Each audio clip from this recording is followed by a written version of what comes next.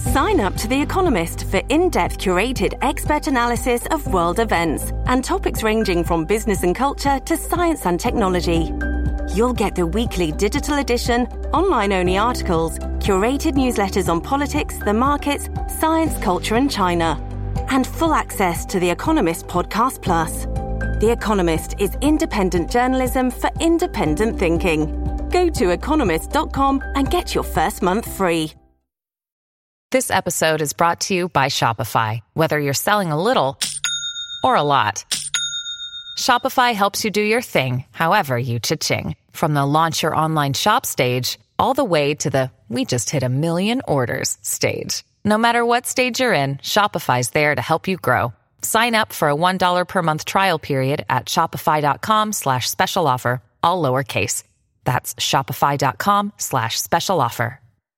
Hello, everybody. This is Marshall Poe. I'm the editor of the New Books Network. NBN listeners like to read books and buy them. So we thought we'd tell you that right now, our friends at Princeton University Press are having a remarkable site-wide sale. You can get 50% off books, including ebooks and audiobooks, with the code 50, F-I-F-T-Y, at checkout until May 31. You can save some real money on Princeton University Press books. I encourage you to go there and check it out.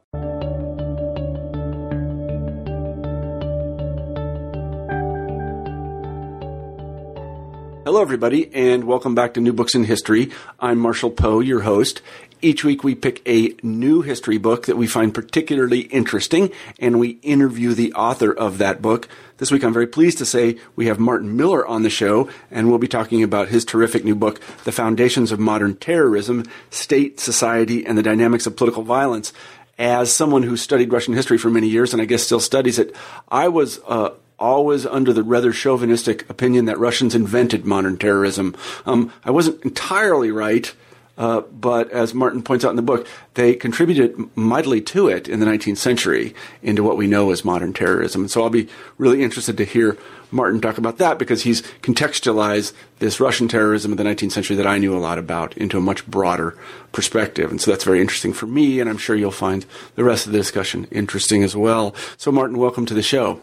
Thank you. Good to hear from you, Marshall. Good. So maybe you could begin the interview by telling us a little bit about yourself.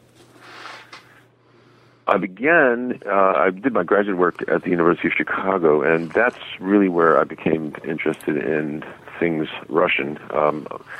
I was, I think, a number of us, that is to say, people who became my cohort at the University of Chicago as graduate students, fell under the influence of a very prominent professor, Leopold Haemsen, whose work was quite extraordinary, at least its impact was at the time for many of us.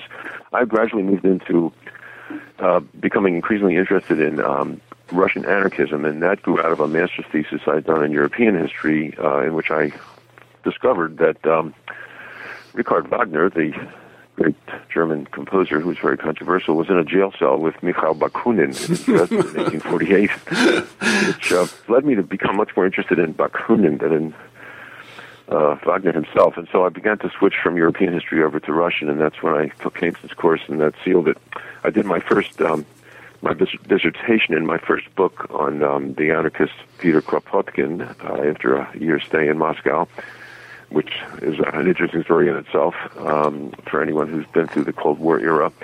And then I've just moved on into various aspects of Russian history. I did a book on the influence of psychoanalysis in Russia, which was also an interesting discovery to have made.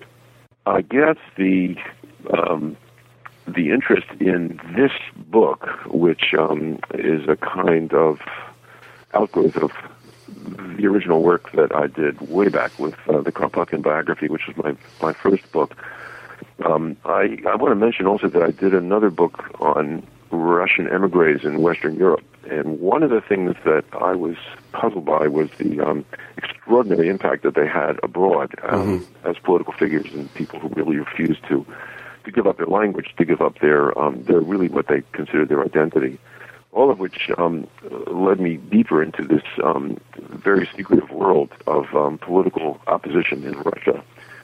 And the long story short is that after a number of monographic studies, I decided to do a large comparative historical study something that was quite unlike anything I'd done before, since all the previous books were monographic studies. This book is a much broader, ambitious effort. So we can talk about that a little bit, too. Mm-hmm. And so you decided to move away from the monograph and write something that, I guess we can just put it plainly and say has a certain amount of relevance today. A lot of relevance. Yes, it does. And that's a good point to mention, because I started, the interest in this particular subject came out of a conference that I was invited to way back in the early 90s, which was an international conference that was about terrorism around the world, mostly looked at from below.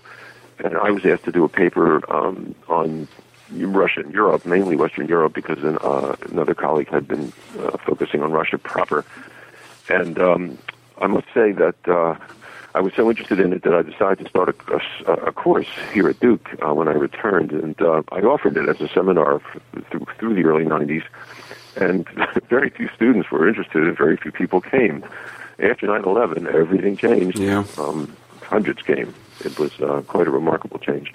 But I have to say that I did get interested in the subject and was involved in trying to figure out this whole phenomenon long before the world of 9/11 came upon us. Mm-hmm. Well, that's interesting in and of itself, because I sort of suspected that the book was a response to 9/11, at least in part. But, I mean, it's interesting to know that you were working on it long before then. It's not as if terrorism wasn't in the news prior to 9/11. I mean, it's more or less a permanent facet of modern political life, I guess I would say. So. Yeah, I think so, too. So, actually, let's begin talking about the book. You begin the story of terrorism, modern terrorism, in the pre-modern era, and really with the Greeks, which is a good place to start. And then you talk a little bit about the Romans and their problem with terrorists. Of course, they didn't call them that, but can you talk a little bit about the pre-modern era and what it contributed to modern terrorism? Yeah, I felt it. I really felt it more than an obligation. I really felt it really wouldn't be the proper way to develop the analytical narrative without some attention to the what we refer to as the pre-modern period. And I really have. It is not only the very ancient part of the story, but I think what really becomes important is the aftermath in the period in which religion had become so predominant in Western Europe, and particularly when Catholicism was a monopoly in terms of religion. Questions that were asked were, for centuries, as we all know, answered in one form or another in religious terminologies. And so I sort of was fascinated when I uncovered a long discourse that went on for centuries, which I refer to in the first chapter of the book as the tyrannicide debate, which were arguments made by largely religious scholars, some of whom were extremely prominent, many others I certainly had not heard of until I came across their treatises, which were attempts to describe in Aristotelian terms, and that's why it goes back really to the Greeks, what kinds of governments are good for the people under whom they will, for whom, in whose interest they are supposed to be ruling, and if they're assessed to be governments that are acting not in the interests of government. If the governments are not acting in the interests of the people, what actions are left for us to take? And many of these theorists, surprisingly, and after agonizing debates in these treatises, where they go back and forth about the just and unjust, come to the conclusion that even God would sanction the removal by violence, if necessary, of this unjust ruler from power, from authority. So that led me to the question which I think dominates the book in terms of trying to figure out what motivates people who resort to violence in politics, and that is the question of political legitimacy. Mm-hmm. That's about the core. That is the core of the story, and I think the knowledge that we get from the pre-modern period about this problem of political violence is that it has been going on for centuries, except under various names and other guises, so that at times it may have even appeared to be unrecognizable to us in the modern period. I guess one thing I was interested to see in the book is a distinction between the pre-modern and the modern period, and you break roughly at the French Revolution, and that is in the pre-modern period. Now, again, we're covering a lot of territory with that term, and there are lots of different pre-modern periods, I suppose, in different parts of the world, but the question was really whether the authority should be changed. It wasn't really a question about what kind of authority there should be. So it was a question of killing Caesar, not getting rid of what was really authoritarianism. In the case of much of this debate, there wasn't a debate over whether one should be a communist, capitalist, Democrat, Republican, any of this business. It was a question usually of monarchy and whether to get rid of the monarch. Am I right about that? That's correct. Yeah, so there wasn't this plurality of different political ideologies fighting it out. Now, one interesting case that you do mention where there is a sort of difference like this is the Zealots and the Romans. The Zealots were they terrorists? Well, they are considered to be the very first of what I consider to be the insurgent variety of terrorists. Yes. Yeah, but they were religiously inspired, right? Absolutely. Yeah. So again, that's another distinction. Well, I mean, we see some of it in the early modern period, not so much in the modern period, but we see some of it in the early modern period, where the Zealots were interested in a kind of, I guess we would call it religious freedom. Yeah. I think they're the earliest form of what later was referred to as national liberation fronts. Exactly. But, and that's a crucial distinction that we need to bear in mind when we go forward to talk about early modern and I think modern terrorism. You do a good job of that. So let's go forward to the early modern period, and this is my favorite period because it's when everything really starts to change. Now, on a kind of simple gloss, and as somebody who knows a little bit about early modern European history, there was lots of political violence, and some of it looked purely terroristic to me. Can you talk a little bit about that? Yeah, in fact, I certainly tried to deal with that in that first chapter. I think that we always look at it as a kind of transition when we move past the French Revolution. But in fact, what I'm trying to show here is there's a huge amount of continuity, that much of the groundwork and structure, and indeed even the antagonisms, were already developed by the time of the French Revolution in that earlier period when Catholicism and monarchies were monopolies, by and large. The notions of democratic republics were nothing more than utopian fantasies. Now, there were many examples of this, but what I'm trying to argue in the book, and if there's a model at work here, this would be the place where it congeals, and that is that there's a combination of what I'm going to refer to as entangled terrorisms. That is to say, on the one hand, there's the insurgency from below, but on the other hand, there's the force from above. The state, in its pre-modern form, is acting out a certain kind of role that makes possible the insurgency from below, and the reverse can be said about in the other direction. They need each other, is what I'm trying to say. And so the battle's over whether it's going to be a territory controlled by Protestantism or Catholicism, or who's a heathen and who's to be repressed, who's accepted, who's in, who's out, et cetera, et cetera. All of that is already well structured in this religious era.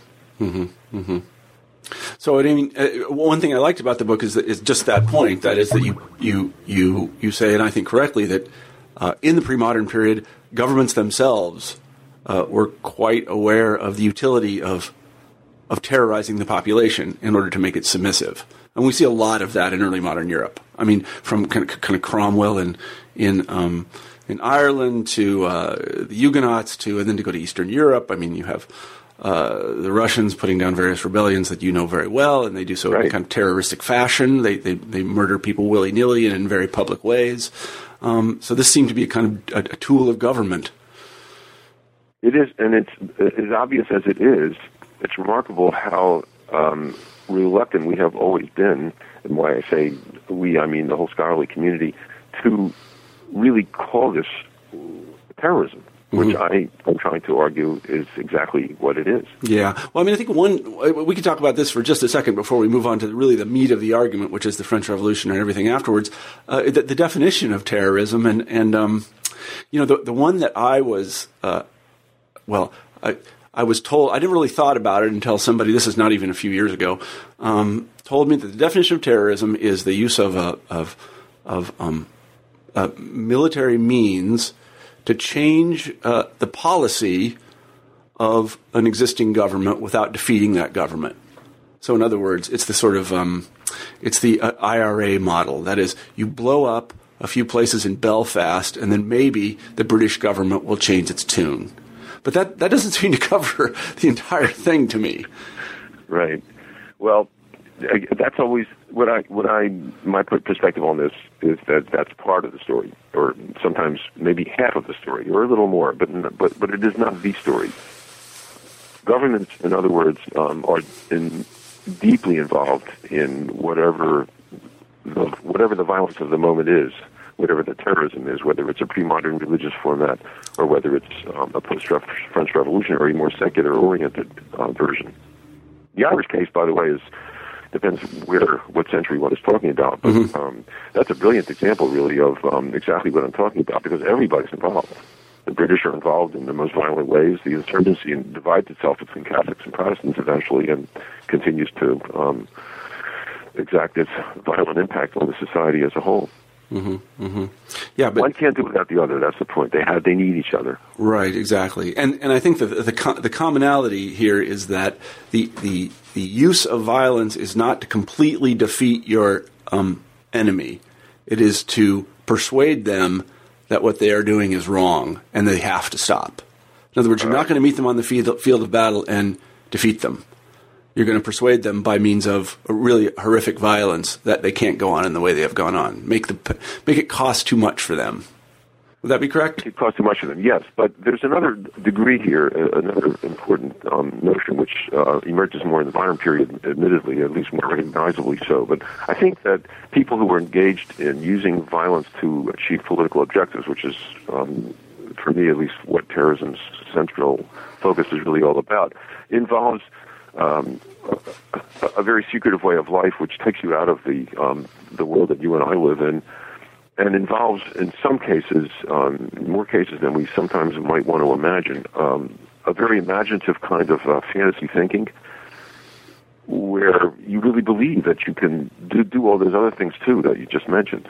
You really can take the whole place out and proclaim some kind of victory in a new age. Yeah. Well, so this brings us right to the kind of crux of the book and its thesis, and that is that things really change in the French Revolution because, well, why don't you tell the story? Why does terrorism assume a very different form, and really its sort of modern form, during and after the French Revolution? Right. I do think that one of the, as common as it is to historicize the French Revolution as the modern era, there's nothing new about that. But what I'm trying to show here is that the question of legitimacy and who's involved in the political process changes unalterably from that moment on. And the simplest way I think of explaining it is that I once did a search in the only languages I can really deal with properly are French, German, and Russian. And what I found was that the word legitimacy before the 18th century was, to the extent it appears in dictionaries at all, or anthologies of any kind, was used in the singular and was capitalized. After the French Revolution, 19th century dictionaries and encyclopedias eventually use the term in the plural and use a small l. That was so telling to me to just find that out, because it showed me that that's where the monopoly ends. Now, starting with the French Revolution, we have a plethora of political parties, which existed in the English Revolution earlier as well, but not in the same way. They become permanent fixtures as part of the political process precisely because a democratic republic is being established. What that means is that you and I have as much right to assert our political perspective as anybody else does. It isn't just the king and his advisors who make the decisions for us, or the wise theologians who have always told us what's good and what's evil. We matter now in ways that had never been the case before. And we can form political parties, and we can get very angry and begin to take action accordingly, which is now legitimate to do. That's a very simple way of trying to explain what it looks like from the ground.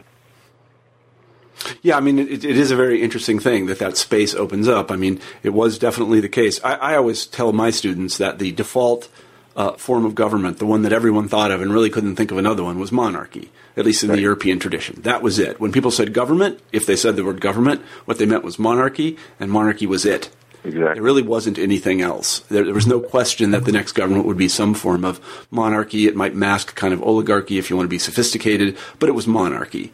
That the thing would be run by a guy, and he would have his fellows, and they would be duly deputized, and they would run the place. After the French Revolution, that changes dramatically. Females, but yes. Yeah, sure, absolutely. But after the French Revolution, that just changes dramatically when basically people start to experiment with different forms of government, right. and they begin to think that it is their right to do so. This is a huge watershed in really world history.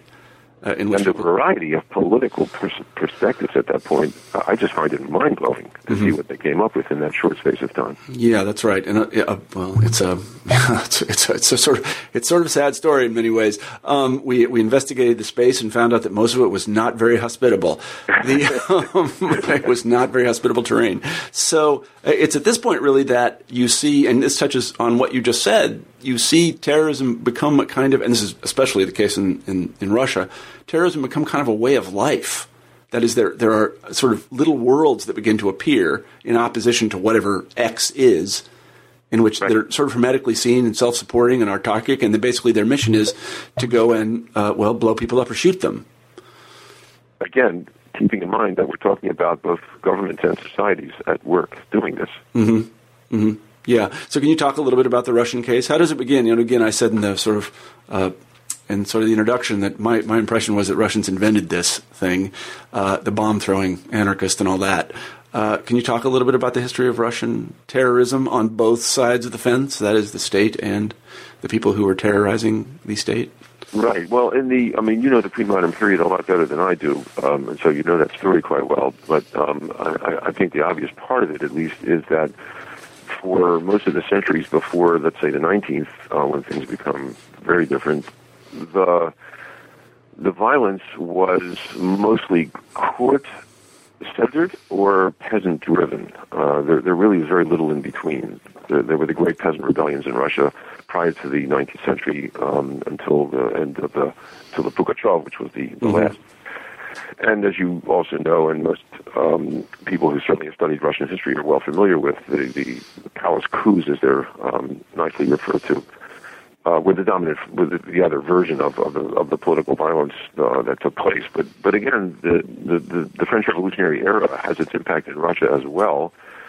When I think the beginning point for me is the returning military figures after having bivouacked in Paris following the defeat of Napoleon, all of whom, of course, knew fluent French from their aristocratic backgrounds, came back with suitcases full of forbidden books about Robespierre and the Reign of Terror, and the whole notion of a democratic republic, all of which was banned, and it certainly wasn't unthinkable, but it was unreadable and certainly nothing that could be made public. And so these groups turned into secret organizations, which leads to the 1825 Decembrist Rebellion, and that inaugurates a sea change. One of the extraordinary things about that 1825 moment is what didn't happen, but was planned to, and that is Pavel Pestel, the leader of the Southern Society of the two Decembrist organizations, had planned what he called the Garde Perdue. This was like a kind of a, I don't know, maybe you could see them as an updated version of Ivan the Terrible's Oprichniki, whose purpose was to literally assassinate the entire Romanov family, to leave no one alive, in order to ensure that there would be no possibility of returning to the Tsarist monarchical regime. That never happened because they were caught before the plan was ever to be put in motion, but it suggests two of the things I'm talking about. One is the possibility of many legitimacies, not one, and the other, the secrecy and utopian thinking involved in planning what was in fact an impossible venture that was obviously doomed to fail as well. So that's the beginning of what becomes the terrorism in Russia. And again, the way that I learned it and you learned it and most of us know is that what we're really looking for is the emergence of People's Will, Narodnaya Volya, in 1878, which is often referred to as the first professional terrorist organization, which it is from below. There was nothing like it in the Western world until that time. But there was the third section, there was a repressive police force, and the thing that people seem not to want to pay attention to, even though everybody knows this, is that governments, and the Russian government certainly was a participant in this statistic, have been responsible for the killing, political murders of citizens who they see as threats to their legitimacy in numbers that are exponentially larger than all of the insurgent terrorist caused deaths taken together. Mm-hmm. States have killed, in other words, far more efficiently and more numerously than have insurgencies. But we still go back and look at the underground all the time, and that's our definition of terrorism. So I'm trying to work my way into a new way of thinking about it, and Russia's a great place, of course, to do that as a laboratory. Mm-hmm. Well, I mean, here in Russia, roughly around 1850, we see the formation of these two. You know, it takes two to tango. We see the formation of these two groups. One is a secret police that is ferreting out a kind of professional revolutionary organization that uses terror, and the other is the professional revolutionary organization, and they exist in kind of tandem. And this is common coin in the 20th century. Every state has a secret police of some sort. They might not call it that, and there are often oppositional groups that are in the underground, which is a telling phrase in and of itself, right. that are bent on avoiding the secret police and basically killing the political elite in the name of some new form of government, however utopian that might be. And in the Russian case, this plays out very early and provides a kind of model for everyone else. And you mentioned the People's Will. I mean, could you talk a little bit about them, because they really were the kind of ACT underground, sort of from below political terrorist organization. I mean, they didn't. I don't know, but they didn't really have to recruit people. People came to them, and it wasn't as if they were, it wasn't as if they were, a kind of organization that went out and gathered people. I mean, they were just sort of a part of Russian culture for a while. Right. There's a whole evolution from the period that you mentioned. The 1850s, there's only glimmers. By the 1860s, though, we know that there's a kind of, I call it the insurgency of the word. In other words, journals become a place of dissent by creating a kind of Aesopian language where you try and communicate to the larger educated society messages of dissent and subversion against the regime that are acceptable to a very rigid censorship. And the products of that period are truly extraordinary. It's referred to often as the period of nihilism in the history of Russian revolutionary movements. But that's the background, because what begins as a kind of sabotaging by using the word becomes an active cause of sabotage by the deed. Mm-hmm. So by the time one gets to 1878, when People's Will forms, there's already 2.5 generations of anger. Mm-hmm. People were really questioning the nature of this oppressive government and its police. And I've seen the archives, and many historians have, the records of the police, which are kept meticulously. There's no denying the reign of terror that the police had established long before all of this even began. So yes, they didn't. People didn't need a recruiting office anywhere. Mm-mm. People did come to them willingly, but many of the people who came to them were either people who had already tried to go out to peasant villages and imagine themselves into the life of a rural population in whose name they were protesting, but who many of whom had never even met, let alone talked to. Mm-hmm. And in some cases, the older brother or sister had participated, and the next generation becomes involved in taking it one step further when all that's broken up.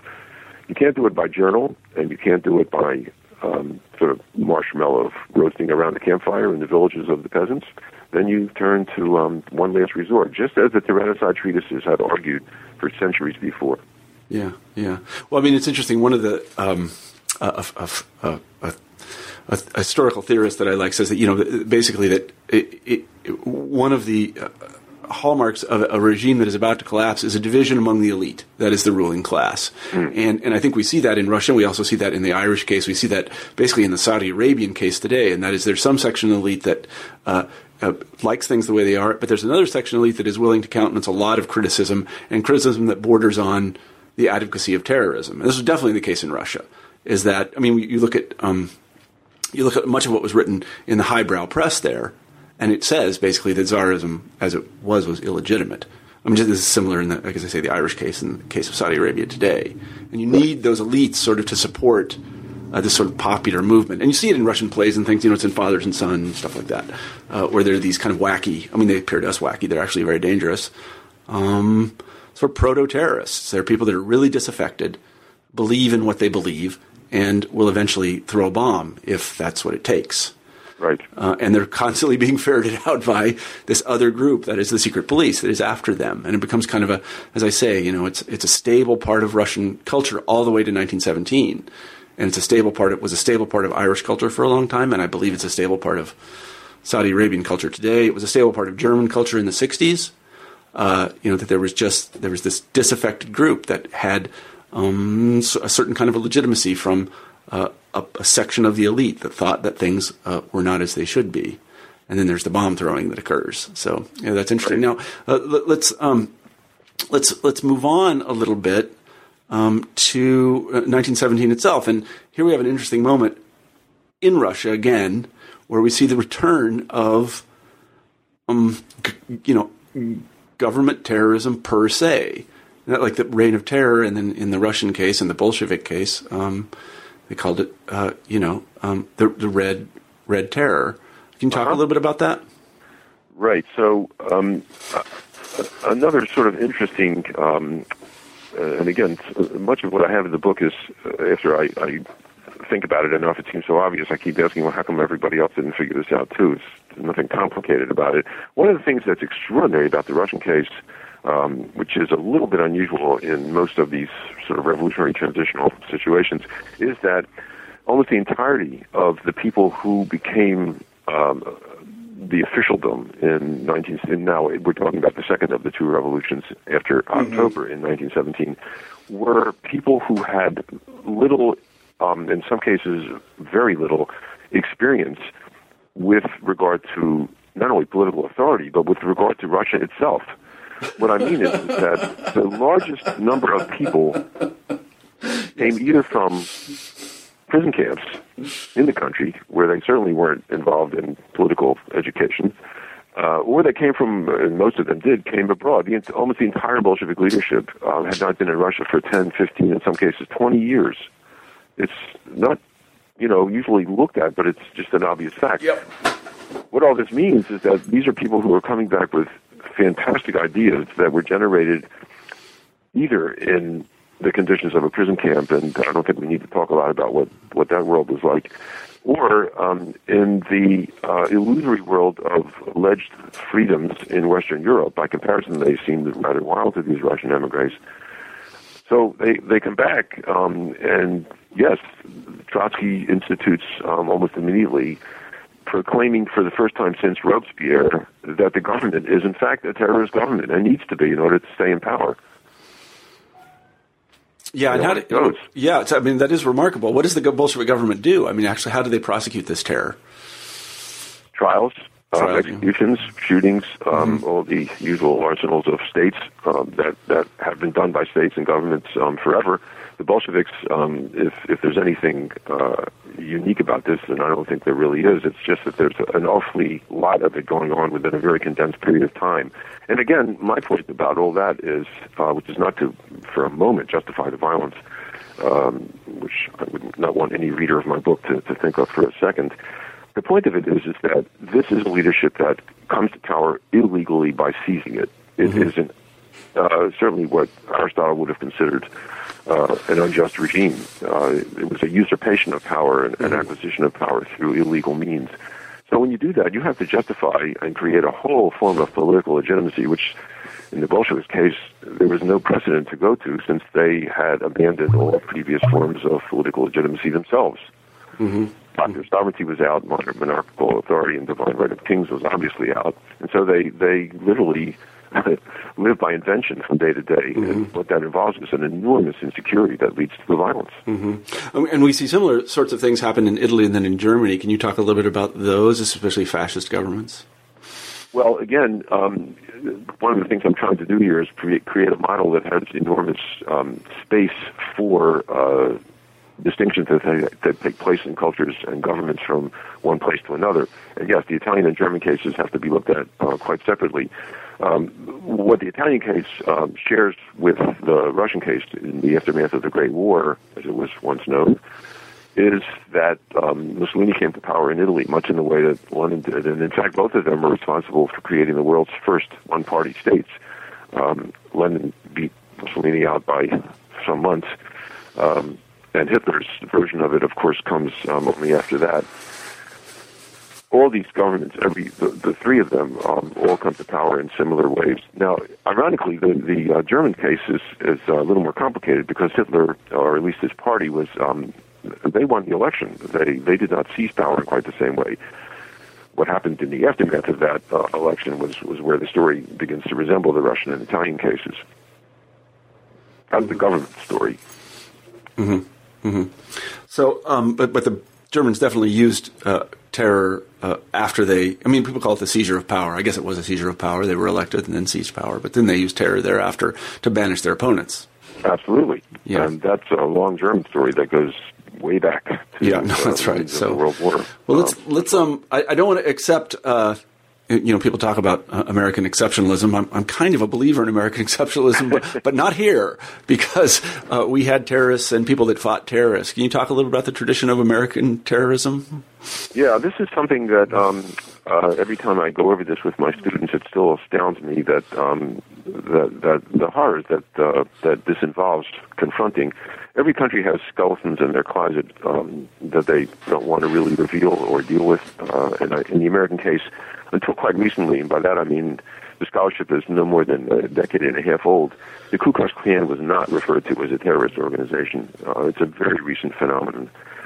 And the statistics on lynching, which was never legal in the sense that there was a law saying we should lynch, or that African Americans are to be put to death in some kind of genocidal manner. None of that, of course, ever existed.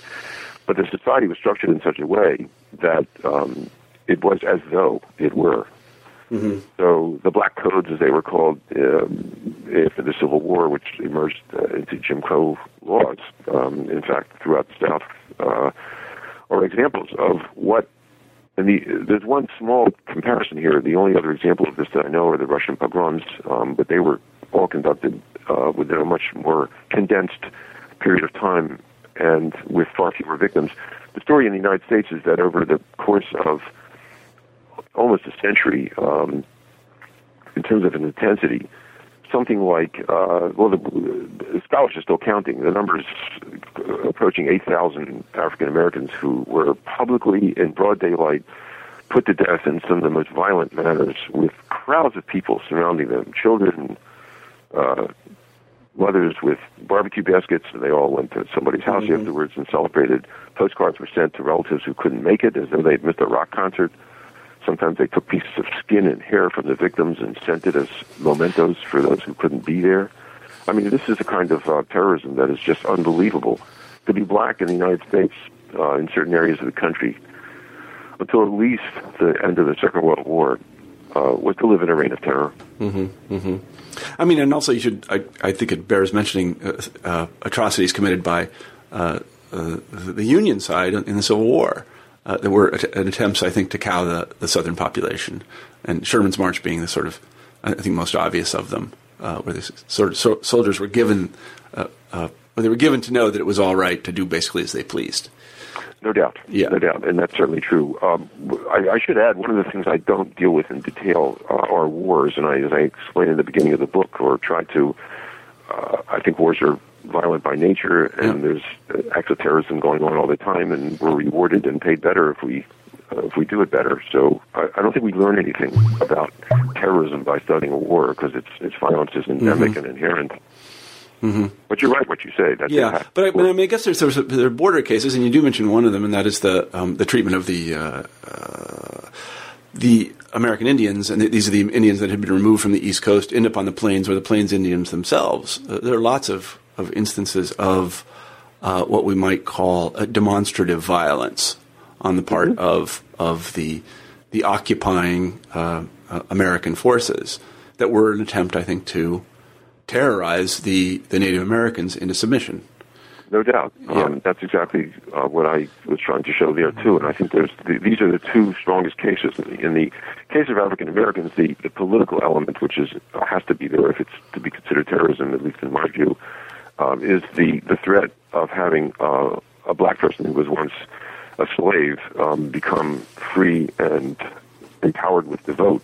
For a white person, this was just unthinkable, and I think much of the violence is the attempt to quell that fear. In the case of the Native Americans, the motivations are not quite the same thing, but the sense of distinctions, of hierarchies, of castes, of prejudice are all built in. And the evidence there, too, is another example of what, until recently, would not have been considered. In fact, many of my colleagues still debate whether I'm right about even calling it terrorism, but I think the evidence is absolutely clear. People were driven out by force, by violence, against their will. And again, both cases, the African Americans and the Native Americans were themselves the victims of this combination of entangled terrorisms that I'm talking about, where state and society, in this case, joined together against a common object to make the violence acceptable. Yeah. So there's more in the American context as well, and this is often forgotten, the American anarchists and sort of bomb throwing and things like this. Can you talk a little bit about them? Yes, that's an important thread to keep in mind as well. Much of it has to do with prejudices against immigrants who were able to flood into this country throughout the 19th century because we had very few immigration laws at the time, and one of the ironies of this country that it's supposed to be a melting pot, but boy, the way we have, as Americans, looked at immigrants and still do to this day, you begin to wonder. In any case, that's all about a very competitive economic fear on the part of some Americans that their livelihoods would be threatened by the influx of immigrants from Europe, many of whom came with the same kind of radical notions of socialism and anarchism that they had grown up with in Europe. There are, however, also very often forgotten examples of what you would call the Native American, I don't mean Indian in this sense, but just native to the country, political radical ideas that in some cases really are as close to anarchism as those ideas which came from Europe. All of these congeal really in the period after it's really the Haymarket Affair that inaugurates that this fusion of violent events and prejudices and concerns about jobs, all of which come together at that point. And then there is, after all, a dedicated group of people who really feel that the United States government, along with all other governments, because their governments are incapable of being just and have to be somehow sabotaged and, if necessary, overthrown. And that's what the anarchist movement, in its fantasies, imagined could happen. And then, of course, there's they're chased around by a government authority that's basically tasked with ferreting out these sorts of organizations, and we have. Well, that's where the Pinkertons come into play. And, there's another story that isn't told as often as we would like to. As often as it should be. This is essentially a hired squad of killers who were able to they were paid well, by the way. By the way, the original Pinkerton came from Ireland. Alan Pinkerton and his son and grandson ran the organization all the way up to the McKinley administration. And they were well paid for essentially being hired assassins whenever there was what mine owners found to be an anarchist threat or a labor union threat in general of either immigrants or political ideas that were too threatening. They were able to be called in, and they did their murderous work. So let's talk a little bit about Cold War era terrorism. But before we do, there's one instance that I just would find it enlightening to hear you talk about that I've always been a bit confused about, and that is the formation of the Israeli state and what looks to me like Israeli terrorism. That is by people who later became extraordinarily important in the Israeli state. Is it proper to call this business in the, I guess it's 1946 to 1949? Is it proper to call what they did terrorism? I think the British and things, No, I think you're right. This is not a subject I know a whole lot about, but from what I do know and have looked into, yes, there was in fact. This constellation of forces comes together again. I mean, you have a very. It's a combination of how it was perceived and what it actually did, but as far as the British government, which was mandated to have control over Palestine after the Great War,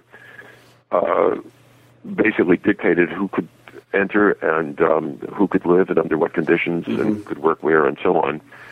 And yes, there were insurgent Jewish terrorist groups as well as Arab nationalist terrorist groups well before the formation of the state. And some of those people, including Menachem Begin, became prime ministers, if not officials in the Shin Bet, the Secret Service, and the military. Yeah, I mean, that's the thing about terrorism, which is sort of unfortunate. Sometimes it works. I don't really think it ever actually works. I think what happens is that people become, when they look like they've succeeded in the sense that they've risen to political power, they then become caught up in that world, which has its own demands, and all political rulers eventually find this out, even the Stalins and the Hitlers and the Pol Pots, that you can't ever really accomplish the fantasies of elimination in order to achieve the purity, and these are deliberately religious terms I'm using, that you imagine you can. No, I think that's generally right. I think that's right. I mean, many people don't know the Israeli state, when it was founded, was very utopian in essence. I mean, they wanted to do all kinds of utopian things, and those fell away after a while, I guess I would say, and Israel became an ordinary nation state.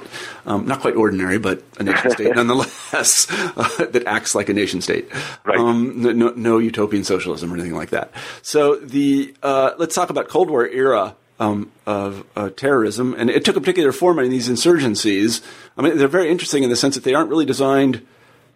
Well, I mean, ultimately they're designed to overthrow governments, but they really didn't have any hope of that. At least in the near term, they were just basically armed by the United States and the Soviet Union in order to cause a lot of trouble, and they did. Can you talk a little bit about those? Okay, so you're specifically referring to. Well, I'm specifically referring to, for example, the Congo is one, South Africa is another, what used to be called Southwest Africa is one, Rhodesia is one, and then there are the various ones that begin as insurgencies in Southeast Asia and later become something more. Those are the ones I'm thinking about, yeah. Yeah, so I think the emblematic story there, even though it's perhaps not one that one could pursue in all parts of the continent, but in terms of this imperial colonial project, which of course begins well back into the 19th century, the Congo Free State, as it was mistakenly called, is maybe the best example. Again, South Africa is a little bit different. We can talk about that too, but it's a different kind of story in the sense that what emerged there lasted much longer than the kinds of controls using political violence from above that was the case in the rest of Africa. It's quite complicated, but the thing I guess I would focus on just to make some sense of the story is Leopold of Belgium, who created a state that was 35 times larger than the country that he ruled over in Europe, and exercised authority that was so brutal. Adam Hochschild's book, King Leopold's Ghost, is the best thing to still read, I think, on that story. So, the problem here is, if anything, the absence of insurgency. This is what people often say. Africans didn't fight back. They didn't have, there was no ANC that one finds in the rest of Africa, for example, until Algeria. Yeah, so, Algeria is another case I should have mentioned. Yeah, you have to look at, I think, each case individually because they all work their own trajectories. I mean, I guess the point I'm making is that now the United States and the Soviet Union are interested in supporting either the people in power or people that want to throw the people in power out of power. Right. And those latter being insurgents. So they're effectively funding terrorist organizations for their own ends. Right. Yeah, and so you see an explosion of terrorism, really. I see your point, yes, quite right. I don't think much of, the Cold War era terrorism could not have taken place without the support of the choice that was offered in international relations between joining the alleged free world or the Soviet bloc. That's right. So every country, or to put it in other terms, it was very difficult for any country to survive in the aftermath of the overthrow of the 19th century colonial currents and regimes without involving oneself with one side or the other. And there was too much to gain by joining. You could become a dictator and have a free ticket for expenses of just name your own price. And yes, authoritarian rulers are established all across the African continent. Behold, neither to Moscow or to Washington. The Patrice Lumumba story in Congo there, too, is another one that's a very interesting one because it shows the role of, in this case, all these powers. The CIA, of course, was responsible ultimately for Lumumba's assassination, but Soviet agents were well at work to remove their own candidates. Right. So far from a war on terror, I guess from 1948 roughly, I'm thinking of Greece in particular, that's why I picked that date, I think 1948, to basically quite recently, we didn't have a war on terror, we were actually supporting terrorists in various circles. Right. That's right. And you know, we kind of we were saying, well, these people are freedom fighters, and in some cases, I'm not saying they weren't, but in many cases, they were so weak that they couldn't actually fight anyone in the field, and there was no one to fight in the field, so they were essentially terrorists. Well, the Afghanistan story, of course, is classic there. Yeah, where exactly. we supported the Mujahideen at the time, including bin Laden. Yeah, and so we're arming these people. The Soviets are arming them, and we're arming them, and they get armed in the teeth. And another really interesting episode, and actually there's a great German movie about this. Actually, there are a couple good German movies about this, and that is terrorism in Western Europe in the 1960s. One of the movies is just called Carlos, and it's about Carlos the Jackal. Yes. And then the other movie is called the Baader-Meinhof Complex. I'd recommend those to both. They're really both terrific movies. And you're right, they are. And these are very interesting to me because they were sort of homegrown terrorist organizations. They didn't receive support, as far as I know, from the Soviets. They were leftist in nature, or one of them. In the case of Carlos, they were pro-Palestinian in nature. Can you talk a little bit about those? Those sort of harken back to the 19th century to me. Again, these are different stories.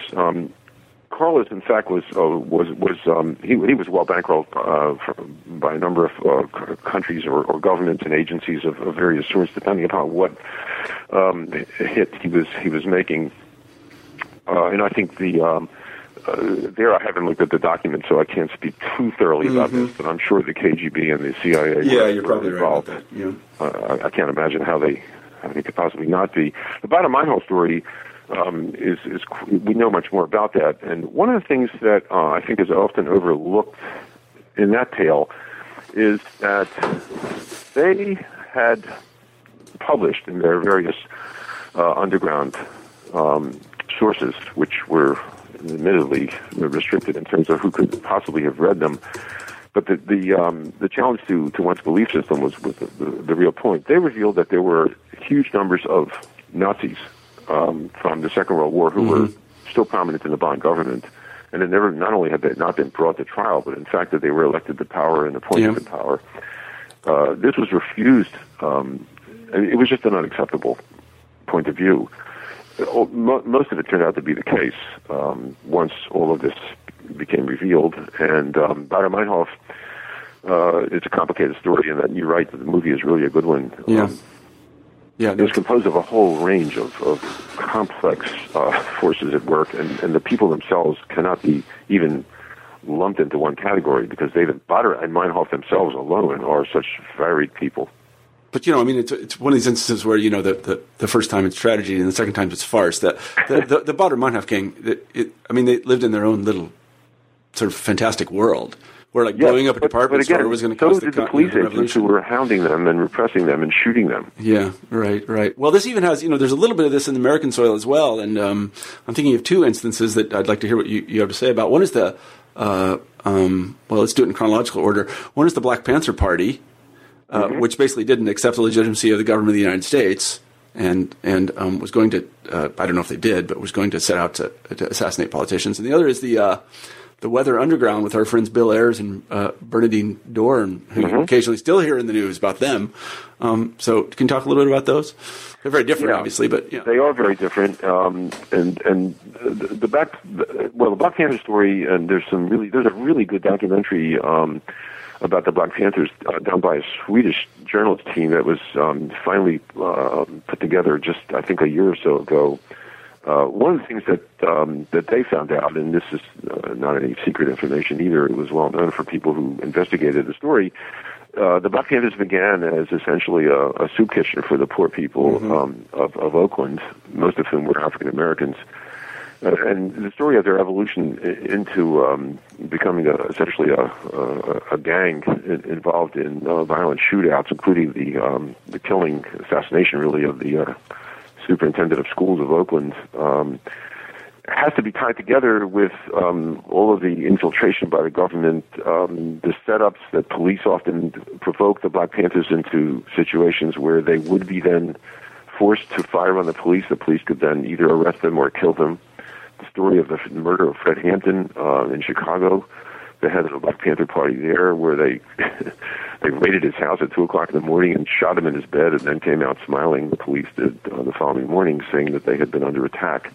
And this was a believed story at the time. That's the way it was understood, that a terrible threat to American politics had been finally removed, just as we often feel today with the removal of some al-Qaeda figure who, of course, is going to be replaced by somebody else, as was the case with Fred Hampton. The Weather Underground was a largely white organization which acted in the name of African Americans, and often Bernardine Dohrn, its leader, often referred specifically to Black Panther Party officials themselves. But the two were completely separated and had very little to do with each other and had very different agendas for that matter. Yeah, I mean, the genesis of them is very interesting. They are linked in an interesting sort of way because Dohrn and Ayers were, I think, reasonably wealthy white middle-class kids, right? Who had decided that the United States government was illegitimate and they were going to make war on it. They didn't do a very good job of it, clearly, but again, the second time it seems to me a sort of farce because they are a pale reflection, thank God, of these 19th century Russian terrorists. So. It is very much. This is another thing I often talk to my students about. I mean, the story of the whole evolution from peaceful civil rights to the violence of the late 1970s, all the way up through the 1970s, rather.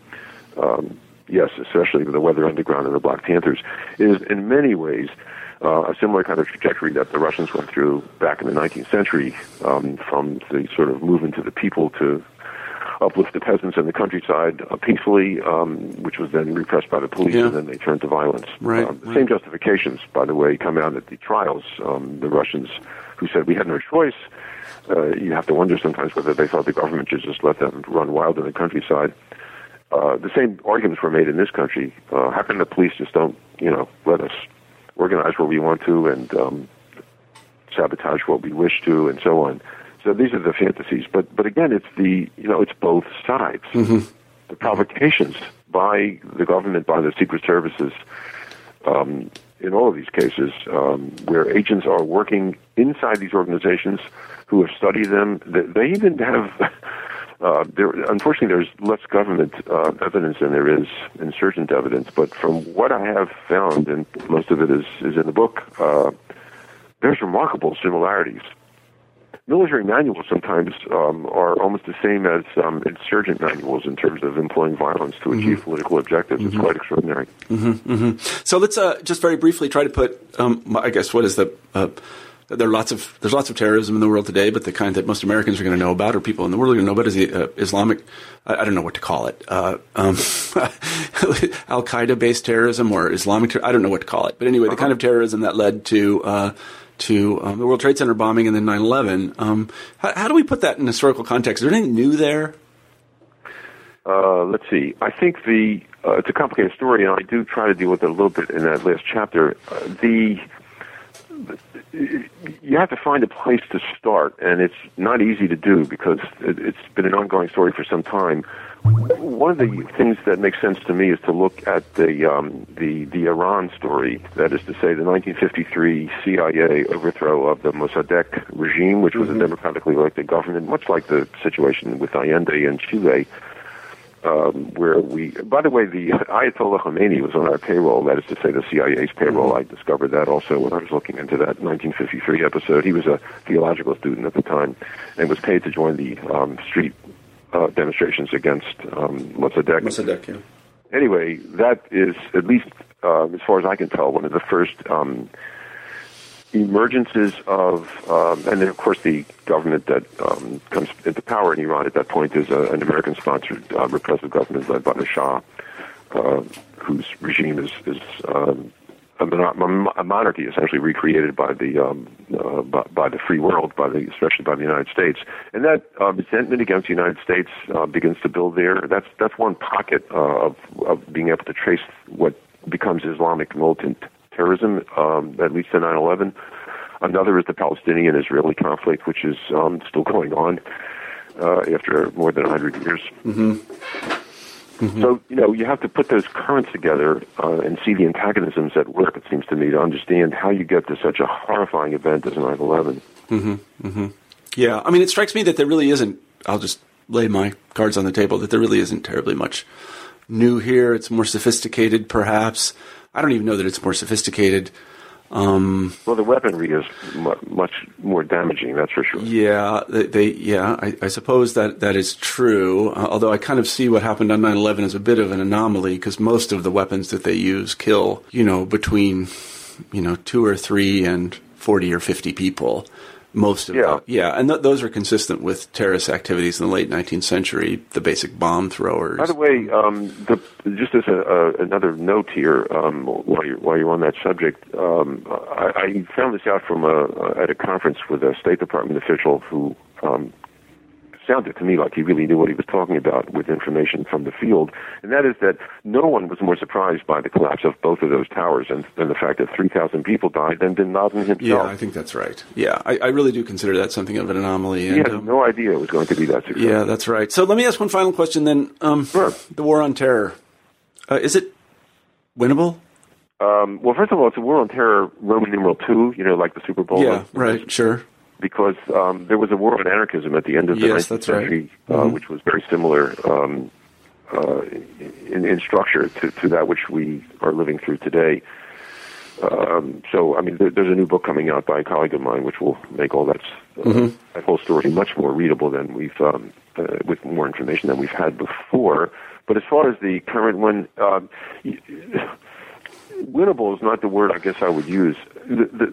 The terrorism from below will not succeed. Governments are far too powerful, and this will morph into something else. It isn't a question of who's going to win. Just as the Cold War looks like the way the Doonesbury cartoon had it, there's going to be a ticker tape parade because we won. It morphs into yet another form of political violence and insurgency combat because the root problems remain. Yeah. That is, political legitimacy is questioned. The problems of injustice go on. The grinding poverty continues. The issues that really should be dealt with by world leaders don't get dealt with. So this will end, and it will morph into something else. That's the way I would, if I had to predict anything, would happen. Yeah. I mean, I think illegitimacy, this notion of illegitimacy of a certain sort of generates terrorism, and it helps support terrorist organizations. And I don't think that there's any way that a democratic government can act that will stifle these voices that call the government itself illegitimate. It really breeds this kind of thing. Modern liberal governments are always being criticized by their citizens and by the world community, and there's going to be a certain section of those critics that are I guess, going to take matters into their own hands, and they certainly have the means to do so now. Right. Yeah. Right. And so we can expect more of this. I don't see how it's possible that we wouldn't expect people would use words instead of deeds. Yeah, no, that would be right. Use your words. That's what I always tell my daughter and son. Use your words. Right. So anyway, Martin, thank you so much for being on the show today. We've taken up a lot of your time. Allow me to close the interview by asking you our traditional final question, and that is, what are you working on now? Well, what I'm working on now, there are two things that I'm trying to develop. One is, which is fairly, I would say, has moved along to a point where I can actually talk about it with some intelligence, and that is the role that terrorism has played in literature. I've got a whole raft of very prominent novels and some very unprominent novels. One of the people I discovered who isn't as well known as I think he ought to have been is Jack London, the American author who wrote two amazing novels about terrorism at the beginning of the 20th century. Yeah, no, very few people do. One's called The Assassination Bureau, just for the reference. It's really worth reading. It's chilling, but fascinating. And ties together a whole lot of the events of the European and American experiences of the late 19th and early 20th centuries. And, of course, there's Dostoevsky's Devils and many others that you know, Conrad's Under Western Eyes and so on. So there's a whole... I'm trying to do a comparative analysis of literature that focuses on terrorism, both from the perspective of the state. Gorky's Mother is another example of that. And the more prominent versions of terrorism from below, in the insurgencies, as I refer to them. And I think these have had an impact. And the harder part of what I'm working on in that project is to frame the impact that those novels had on actual terrorism. So that's one thing. The other, which is a more distant project that I have only just begun to think about, is the opposite of all that I've been concerned with here, and that is the role of nonviolent resistance, which I think is really a much more satisfying way to go about political opposition. No, that would be more interesting. Yeah, I can definitely take a break from all those bombs and guns. Right. That's true. Well, good luck on those projects. Let me thank everyone for listening in today to New Books in History. We've been talking with Martin Miller about his book, The Foundations of Modern Terrorism, State, Society, and the Dynamics of Political Violence. Martin, I want to say thank you very much for writing the book, and thank you for being on the show. It's been a pleasure, Marshall. Okay, bye-bye. Bye-bye.